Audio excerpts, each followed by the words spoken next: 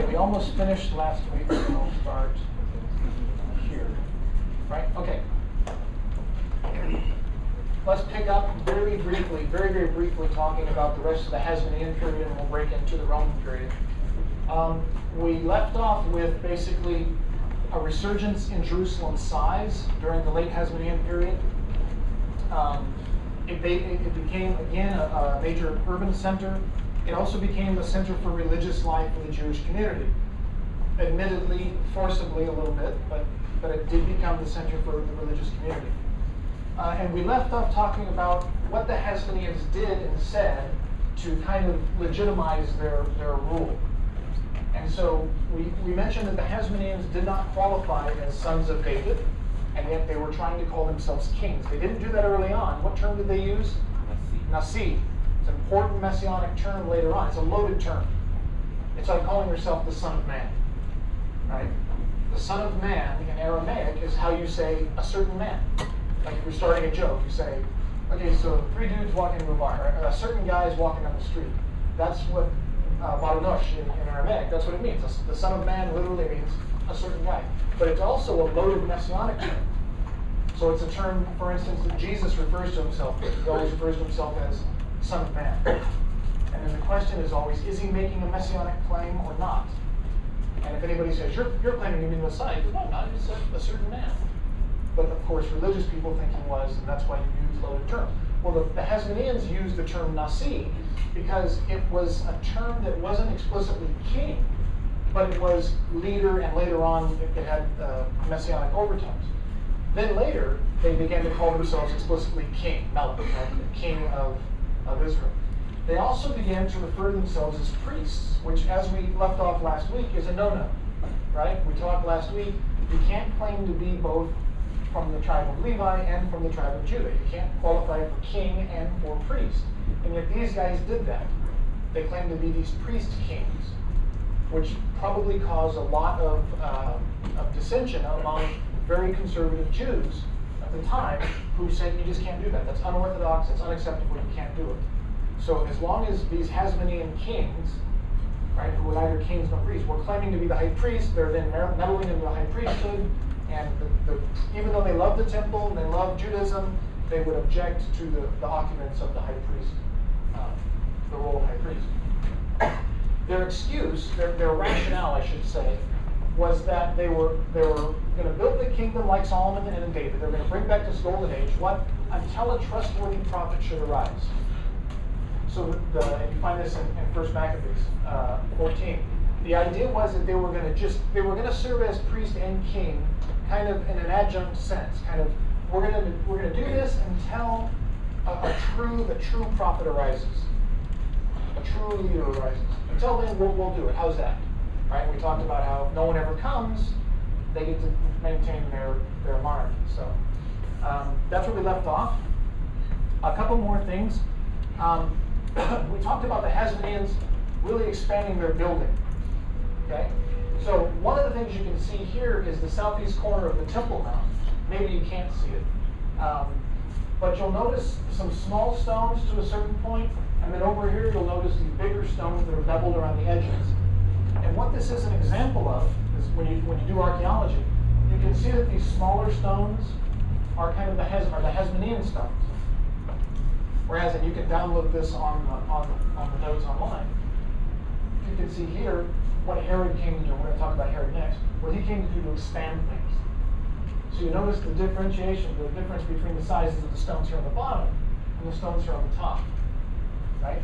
As technology got better, specifically mortar, with the creation and the invention of mortar, you don't need as big a stone. These stones were all big and didn't need any mortar. They just sit on top of each other.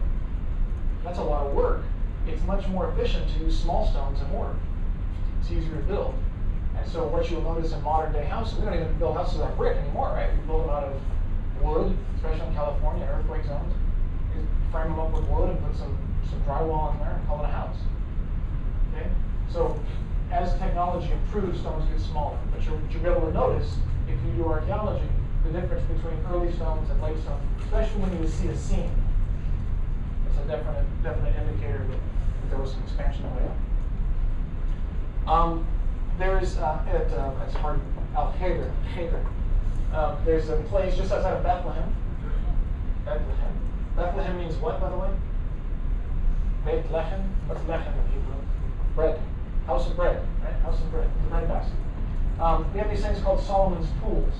They're named Solomon's pools, but they're Hasmonean. They're kind of a way to expand the water supply. It's just a big reservoir like we have all over LA. But to make them sound better, you name them after somebody much older. So they're called Solomon's pools, but they date to the Hasmonean period. Go ahead. I just want to put this up here. Print it off on the notes. Don't need to write it all down. But I did want to take just a moment to highlight basically where this course gets its name, but also what's happening during the Hasmonean period. Is Jerusalem is trying to reassert itself. The Hasmoneans are trying to reassert Jerusalem as the center of religious Judaism. Okay. So in Ezra 9 and 10, we see this attempt to reestablish what they consider to be religious purity. And that is, there were very strict social laws put in place so that you don't marry foreign people. You don't marry any non-Jews. You don't marry ethnically any different. Today we look at that and say, that's ridiculous, right? You know, we're all about integration, and you can marry who you want, love who you want. But back then, it was no, you have to keep everything pure. Don't, and a lot of that is retained. A lot of this modern don't marry outside of your race comes from Ezra and Nehemiah, and comes from these old biblical injunctions against doing it. But they tried to make the people a pure people. And, you know, they would say that they're trying to make the people a pure and holy people like they were, 10 centuries earlier. And you can debate that. Many do. So that's one of the things they did. The other one was they destroyed and or exiled a lot of the native populations.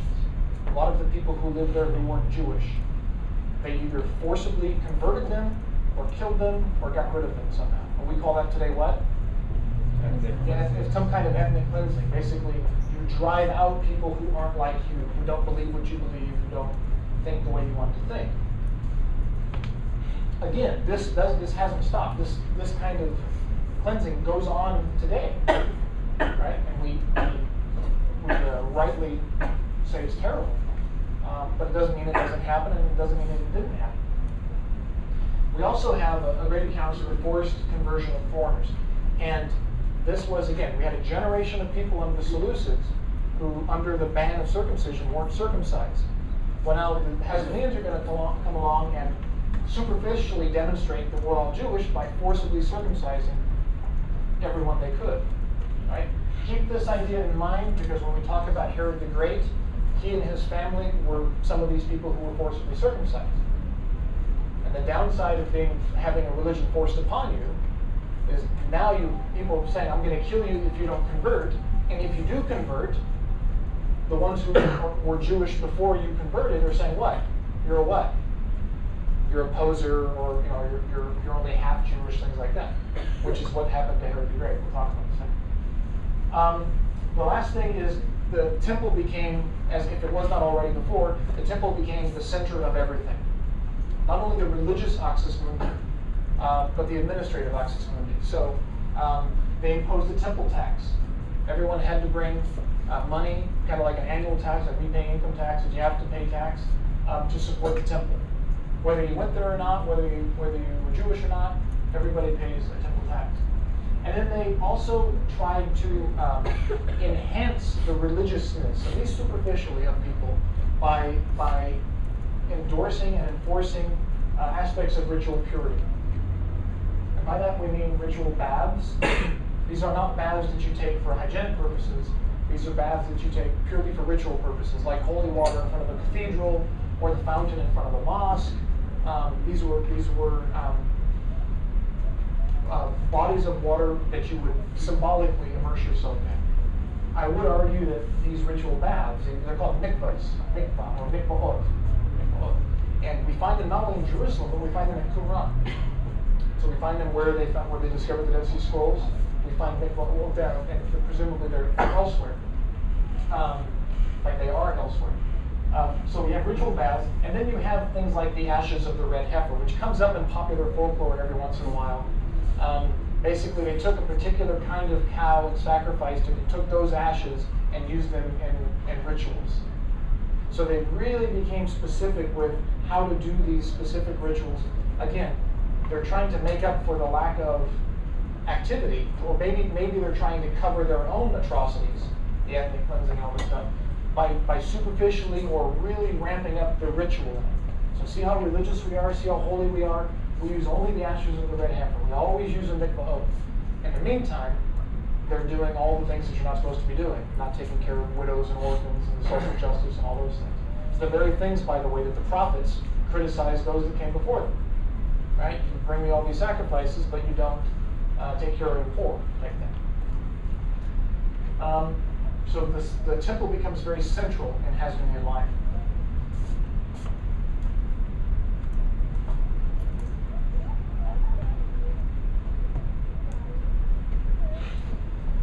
The other thing to note during the Hasmonean period is that the priesthood becomes the preeminent aspect of administrative order.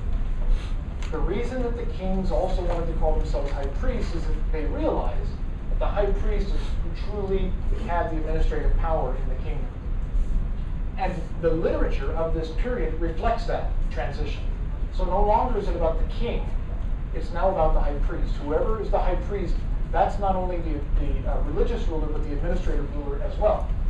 So in Sirach, Wisdom of Sirach is one of these deuterocanonical books. Protestants may never have heard of it, but Catholics know it's in there somewhere. And there's a portion of Bibles that Protestants don't accept and Catholics do. It's called pseudepigrapha or deuterocan. And in here, you'll see that all of the traits, all of the responsibilities that were given to the king are now applied to the priest.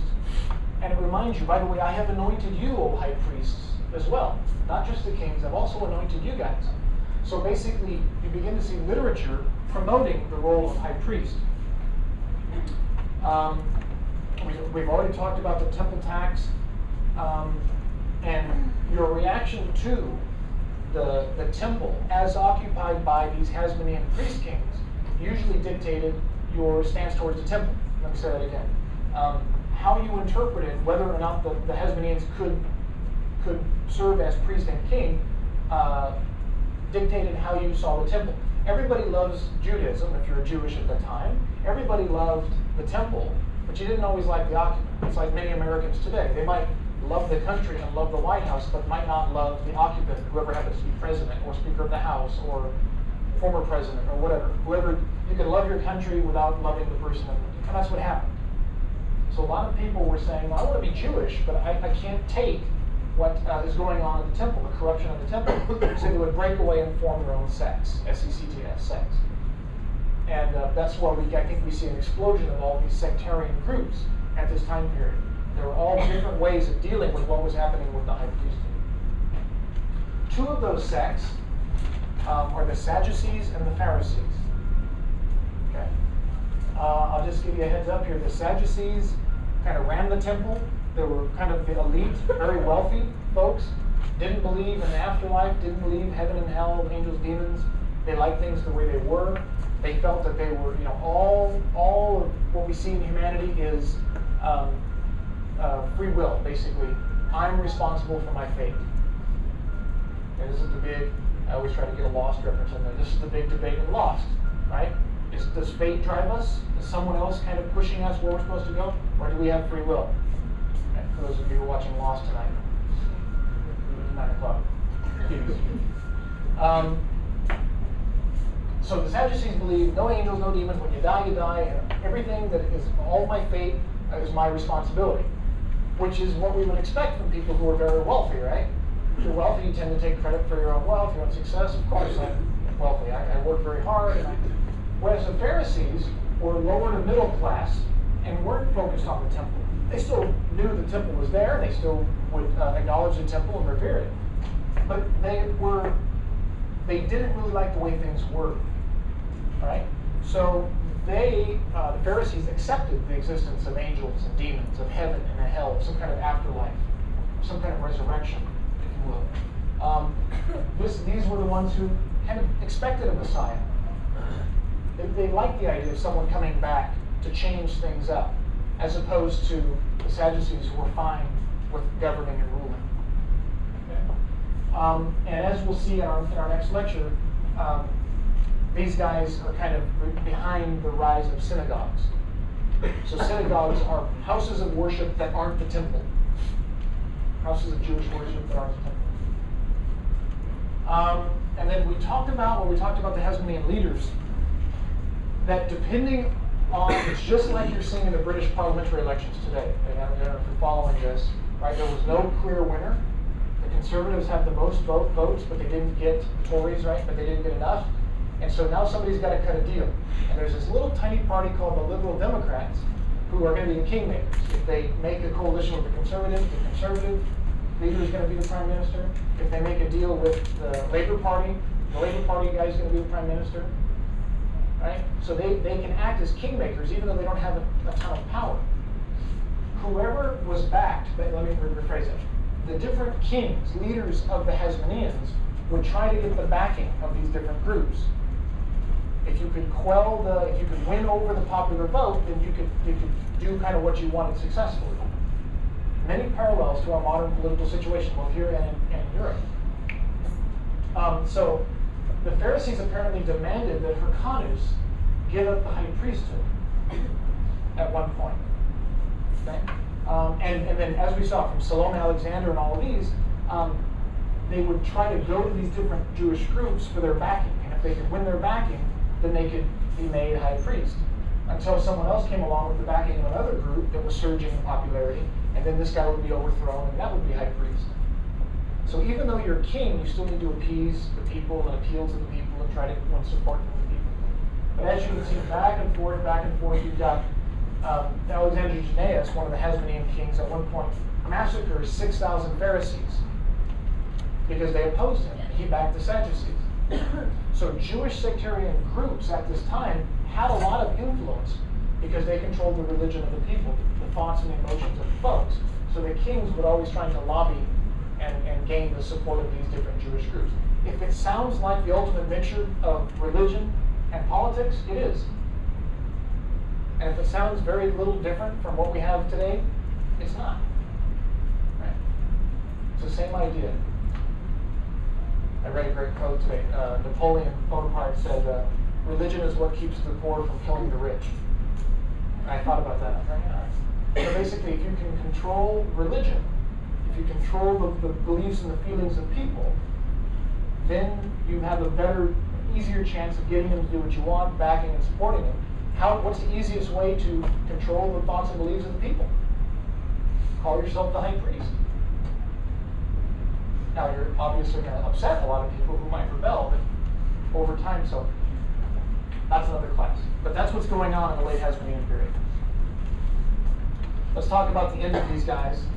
We mentioned that Salome Alexandra became the queen, the first queen. It's a great test question. Independent leader of the Jews until Golda When Salome died in 67, she named Hyrcanus. Whoops. Why do I do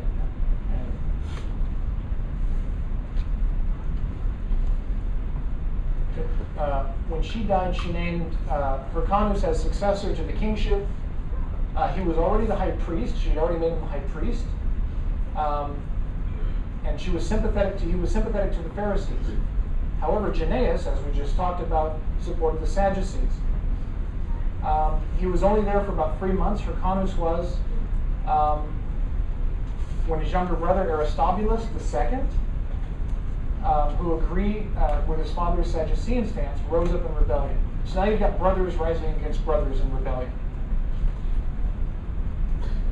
He favored the Sadducees, and he defeated John Hyrcanus II at Jericho. So Hyrcanus was the high priest, and then was named the king when Salome Alexander died. So he got to be both for about 3 months, right? And then Aristobulus came in and took him on and beat him. And why am I telling you all this? What tends to happen to a government when you have coup after coup after coup after coup, brothers infighting? Instead of fighting whatever enemies out there, they're fighting amongst themselves, they're weakening themselves, and what eventually happens is the Romans come. And as we'll learn, we saw the Assyrians, they were bad, the Babylonians were worse. The Romans, they took no prisoners. Right? What Rome want, they got. What they got. The Romans put John Hyrcanus back as the high priest, but stripped him of all political authority. And the Roman general Pompey comes to town in 63 BC. It should be in yellow. 63 BCE, Pompey shows up and annexes Jerusalem for Rome. Thus ends the Hasmonean period and begins the Roman period. Any questions?